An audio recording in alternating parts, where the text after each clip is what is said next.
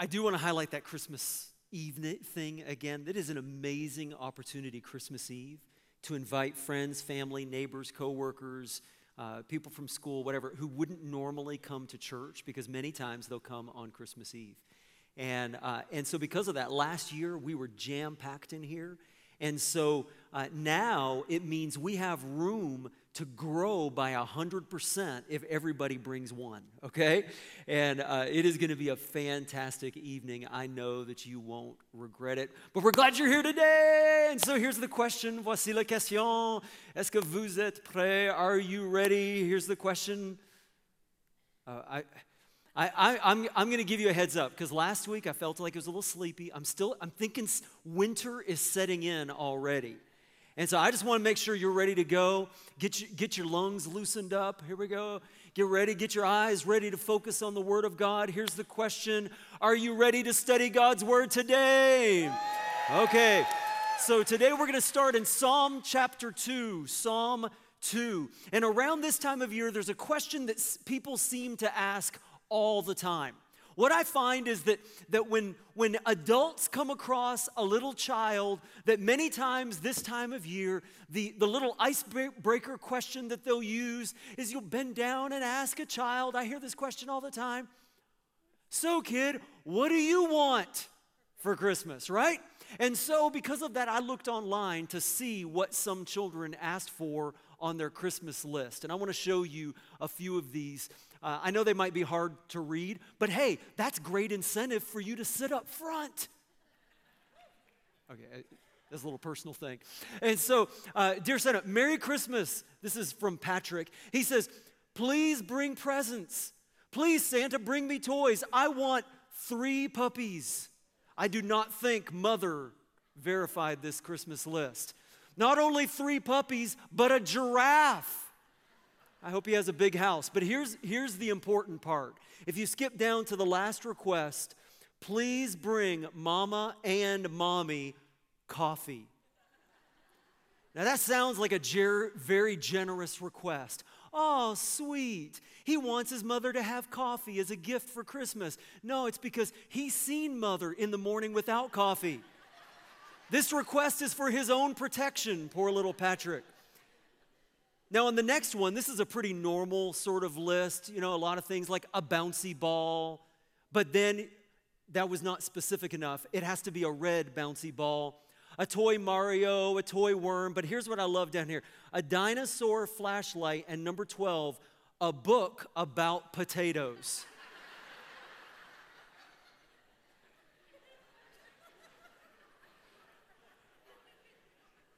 I mean, is this the Depression era?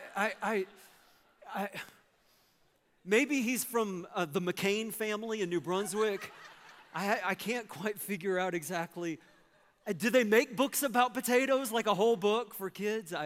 Okay, so now, before I show you this next one, you know how some personality types are very general and others are very, very, very specific.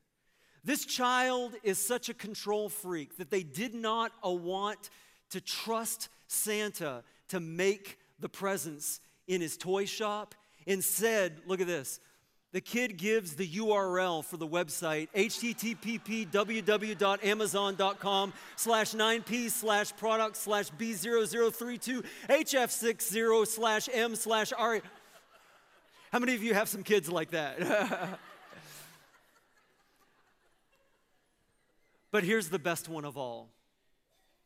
Here's the best one of all. I saved the best one for last. Here we go. Okay.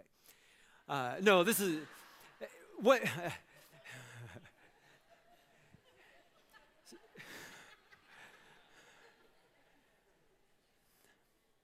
Cat. I think the kid wants a cat. Then runs out of black ink, turns to orange ink. Cat. If you can't see vertically, cat with exclamation points. And then just in case Santa's vision is getting bad and he forgets his glasses, CAT in extra large letters. But then you have the spiritual child. The spiritual child, so kind, so tender-hearted. Little Henry says, "Dear Santa, I want 4 presents. How are your elves? Aw, caring about others. Do you have Christmas cookies? Also, Santa, Christmas is about Jesus, not you.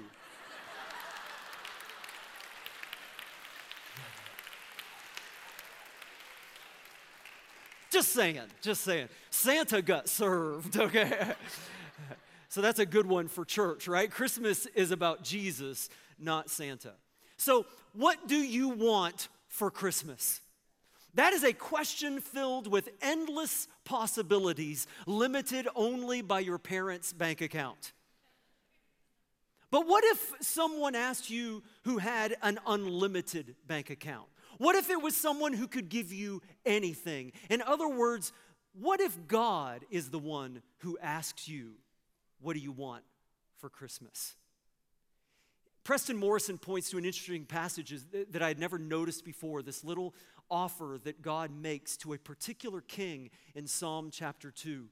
In Psalm 2, verse 7 and 8, God says to this king, "Ask of me, and I will make the nations your inheritance, the ends of the earth your possession." God literally says to this king, if you ask me, in this instance, in this particular moment, I will give you anything you ask for. What if God said that to you? Would you even know what to say? It's a hard question. There are a lot of things we want.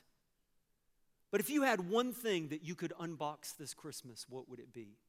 I'm going to offer to you 3 suggestions today, 3 answers to that question. If God were to ask you, what do you want for Christmas?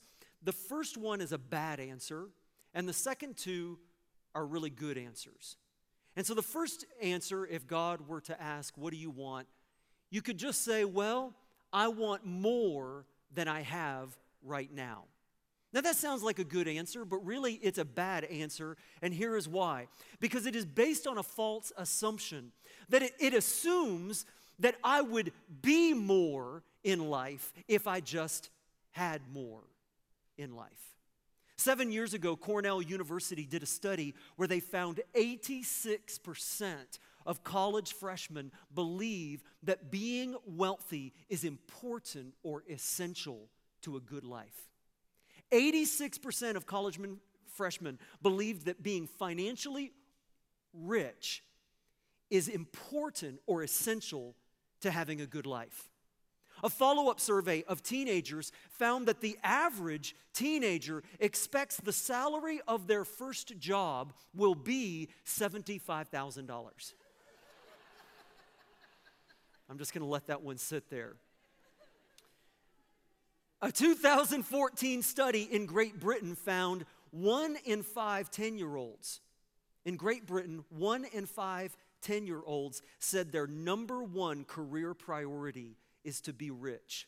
10-year-olds, and all they want is to be rich. And 75% of 10-year-olds said that money can make you happy. Now, where are they getting this? They're learning it from us and from the culture that we allow them to consume in a world where today we are shaped more by Instagram, YouTube, and celebrities than we are by the Word of God. And Satan feeds us this lie again and again that what's holding you back from being all that you think you could or should be is that you just don't have enough stuff or enough followers on social media or enough friends or enough influence or enough celebrity. However, 1 Timothy chapter 6 verse 6 says, "But godliness with contentment is great gain." I want to give you a truth today that will save you from so much grief. In your life, if you get a hold of this truth, it will save you from so much heartache and grief when you realize this. When you fixate on what you don't have, you risk losing what you do have. This is huge. In fact, this is maybe the reason that some of you were drawn here by God today, was specifically for this message. When you fixate on what you don't have in life, that you begin to risk losing what you already do have. We see this all the time in marriages. When a man focuses on what his wife is not, he is in danger of losing the wife he's got. When a woman only focuses on what frustrates her about her husband, when an employee is fixated on what all the other people at work have. Why didn't I get that promotion? Why did that person get that special attention? Why didn't the boss treat me that way? Why didn't I get that raise? Why didn't I get that promotion? What happens is that if we're not careful, there's a habit that we can slip into of living in discontent. And when we carry around with us a habit of discontent, people see that in us, and it doesn't taste very good. That we want more, but in fact, people start to pull away.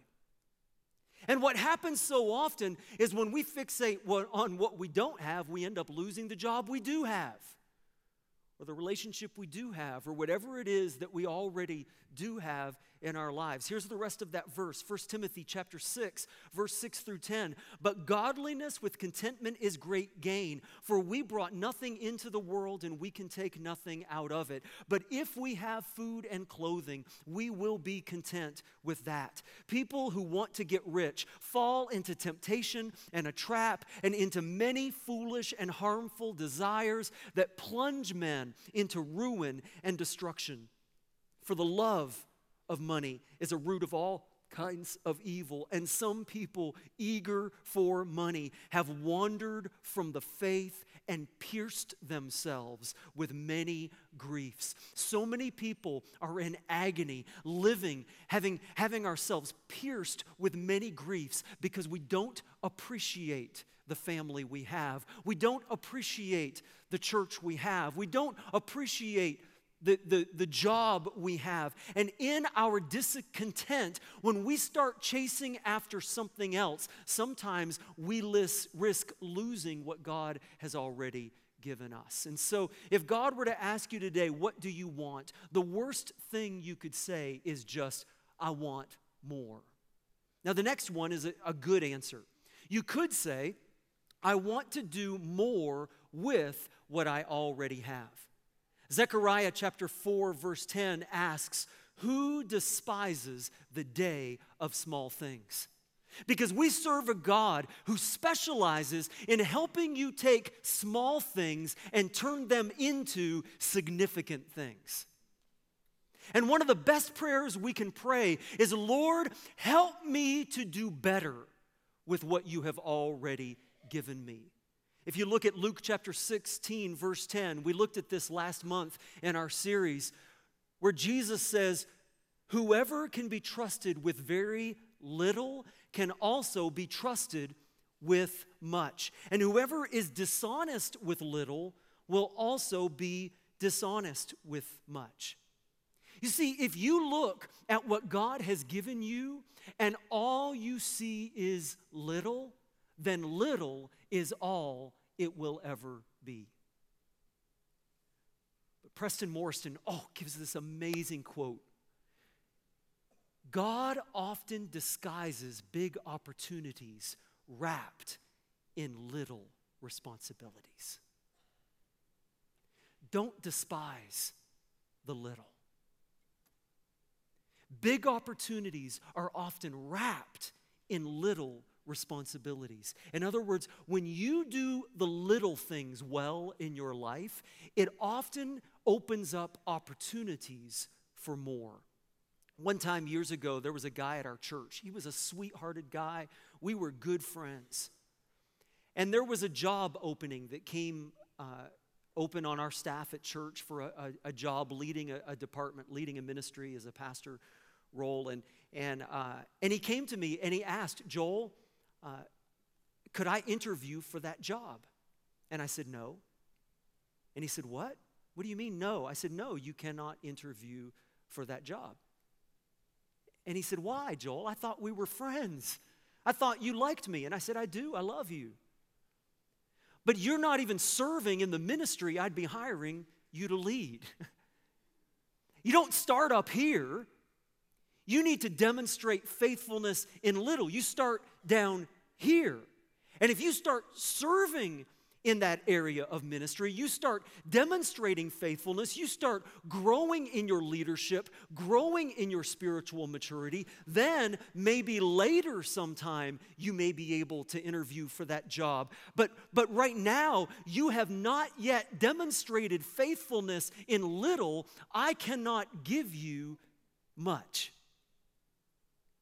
Don't despise little opportunities. What you call a trial, God calls a test to see if you can handle it. That's what we love about our small groups. That our small groups specialize in serving our community in small ways, out in our city, meeting the needs of our community. You know that our dream as a church is to be the largest volunteer mobilization force that this city has ever seen. And so our small groups are out every month serving in our city, making a difference, meeting needs. We have 50 of our adult small groups serving, and that's just our adult groups, not even counting all that children's ministry does and our prime student ministry does. Here are just a few examples from just this month. Janelle Cowper's group, mostly young adults in their 20s, spread out at different grocery stores around the city this week, collecting for the Food Depot Alimentaire to feed those who are hungry. Brad and Misty's small group served at the Briarley Seniors Home, and the children put on a program there, sharing love with the residents, many of whom can't get out, so we took love to them. Carl and Robin's small group are serving at a pancake breakfast, raising funds to meet the needs of people in Salisbury. This month, Ken and Margot's small group served at the Humanity Project downtown, sharing Christ's love with some of the most vulnerable in our city. And those are just a few of many examples, but just over the last few weeks. And none of these projects are huge, earth-shattering events in and of themselves. But when you put them together, when we join together, as we do each year, with thousands and thousands of hours serving our community, meeting needs, helping make our community a better place, we believe that we can move the needle in our community. We believe that together we can make a difference because small things done with love can change the world. Amen?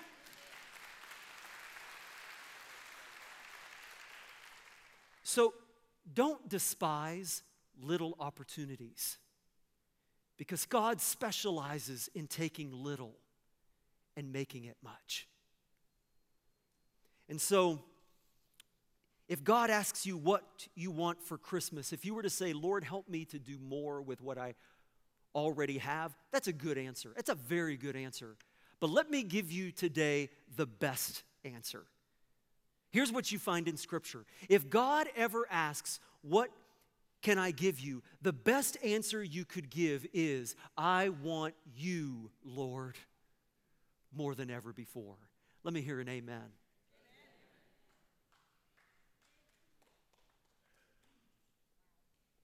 John 15, verse 4, Jesus says, remain in me, and I will remain in you. That a branch, Jesus says, cannot bear fruit by itself. It must remain in the vine. Neither can you bear fruit unless you remain in me. See, Jesus wants you to be fruitful, for your life to be abundant and fulfilling, but that can never happen apart from us being connected to Him. And so there's a key word in this verse that shows up 4 different times. Let's see if you can identify it. Let's read it out loud together. Let's go back one screen. John 15, verse 4. Everybody together. Jesus says, remain in me, and I will remain in you. No branch can bear fruit by itself. It must remain in the vine. Neither can you bear fruit unless you remain in me. Now, this time, let's read it like we mean it. Read it with conviction. Jesus says, remain in me, and I will remain in you. No branch can bear fruit by itself. It must remain in the vine. neither can you bear fruit unless you remain in me. What's the key word here? I think you can figure it out. The word is remain. Now, you know that the New Testament was not written in English. It was written in Greek. And the Greek word here in this verse for remain is the word meno. If you read it in some English translations, they will translate it as the word abide. But we don't use that word very often in our language today. And so I think if we were to translate that word today, what we would probably use is the word stay. Stay with me, Jesus says. Because that word in Greek for in is the exact same word as with. So Jesus is saying, won't you stay with me and I'll stay with you? And so what that means is the last time you spent some alone time with God, maybe you were playing some music on Spotify, some worship music, or one of the songs that we sing on Sunday morning, and spending time in the Bible and spending time in prayer. And that as you wrapped up that time alone with God, just as you were closing your Bible and getting up to go out about the busyness of your day, that maybe God was saying something like this: can't you stay just a little bit longer? Reminds me of the 1960 song, "Oh, won't you stay?" Can you imagine Jesus singing to you? Just a little bit longer. Oh, won't you please stay? Stay. And you say, but Lord, I have stuff to do. I'm busy. I have to go to work. I have to go to school. I have assignments to do. I have Christmas presents to buy and holiday events to go to. And Jesus says, well, then how about this? How about you take me with you?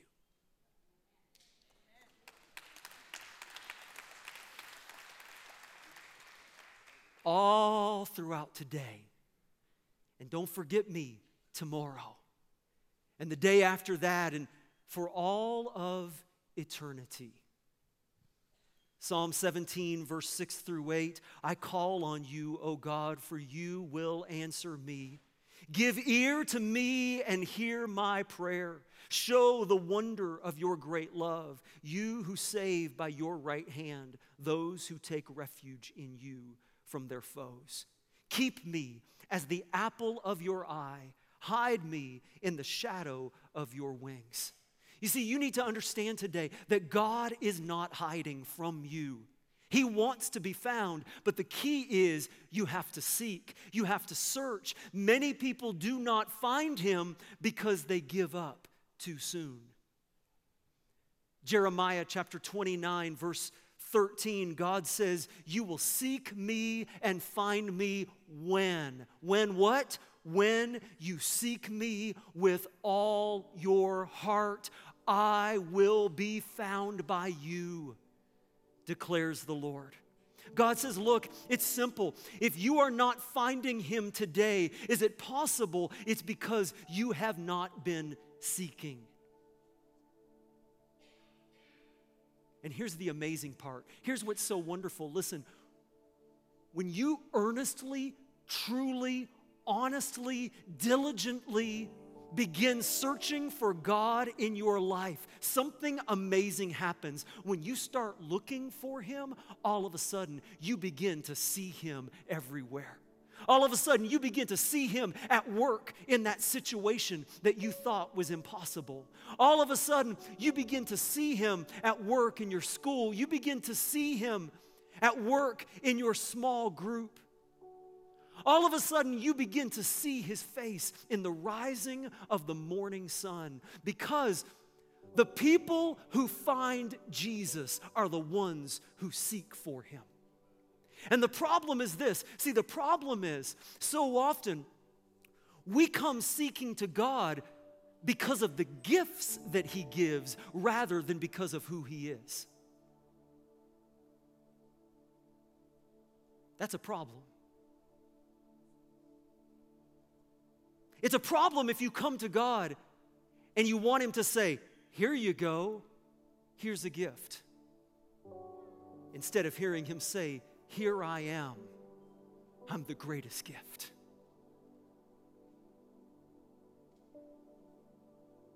See, the problem is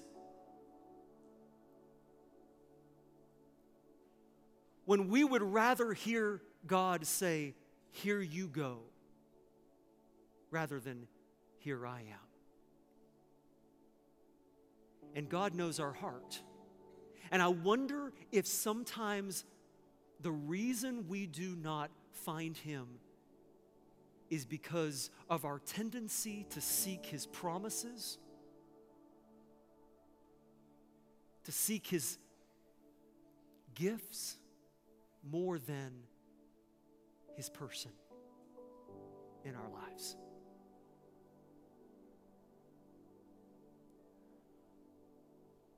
But I'm here to tell you, listen, when you seek him with all your heart and begin to find him,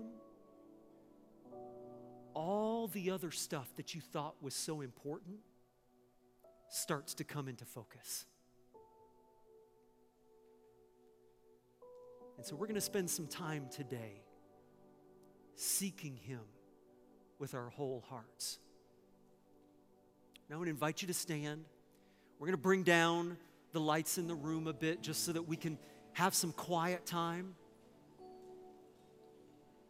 and listen to the voice of God. Listen to what he might be saying to you today.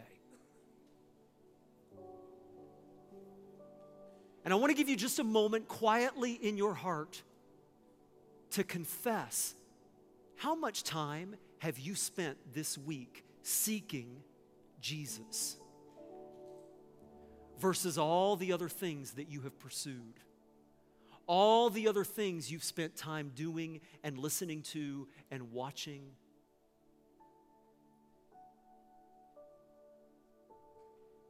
You see, how we spend our time, how we spend our money, how we invest our lives, how we prioritize our choices, that tells us what we really value and what we really worship in our lives.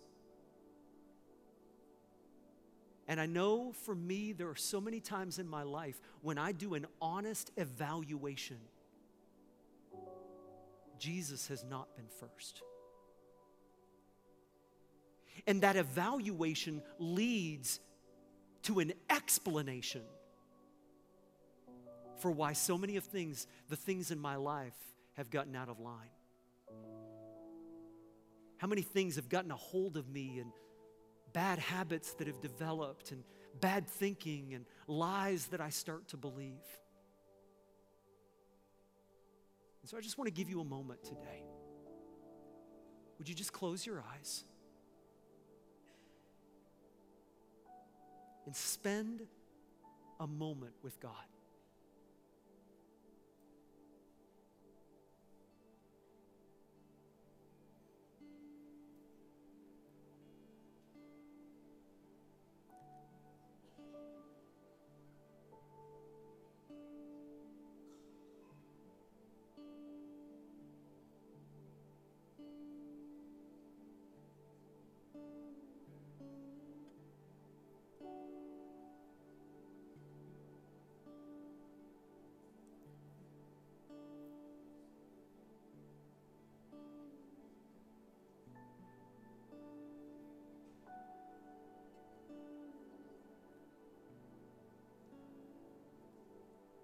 Heavenly Father, I sense that there is some confession that's happening around the room today, and for those who are with us online.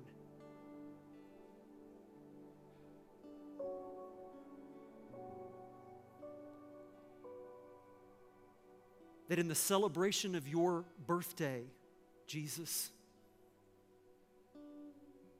we get our eyes off of you somehow. That even though we say it's about you, we live our lives as if it's all about us.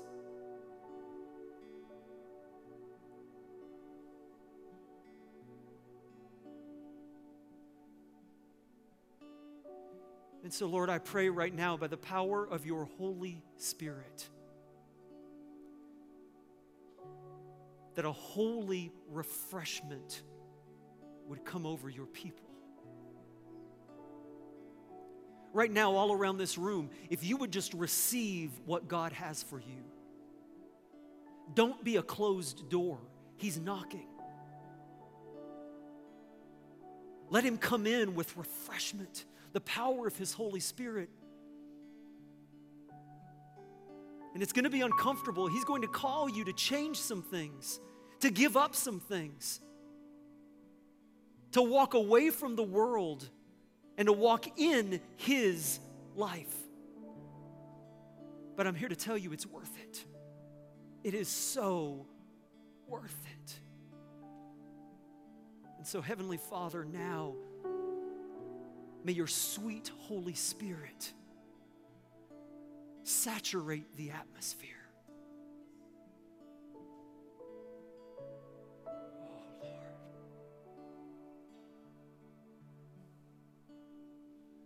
Lord, we receive you. Lord, we receive you. That you would stay with us and we would stay with you, that we would remain in the vine. Because apart from you, we can do nothing. But in you, we are fruitful.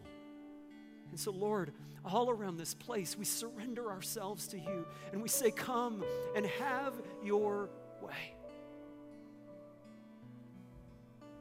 Oh, sweet Jesus. We lift our praise. We lift our praise to you. Oh, we lift our praise to you just right now in your heart. Would you speak of his goodness? Speak of his love in your heart right now. Tell him how much you love him.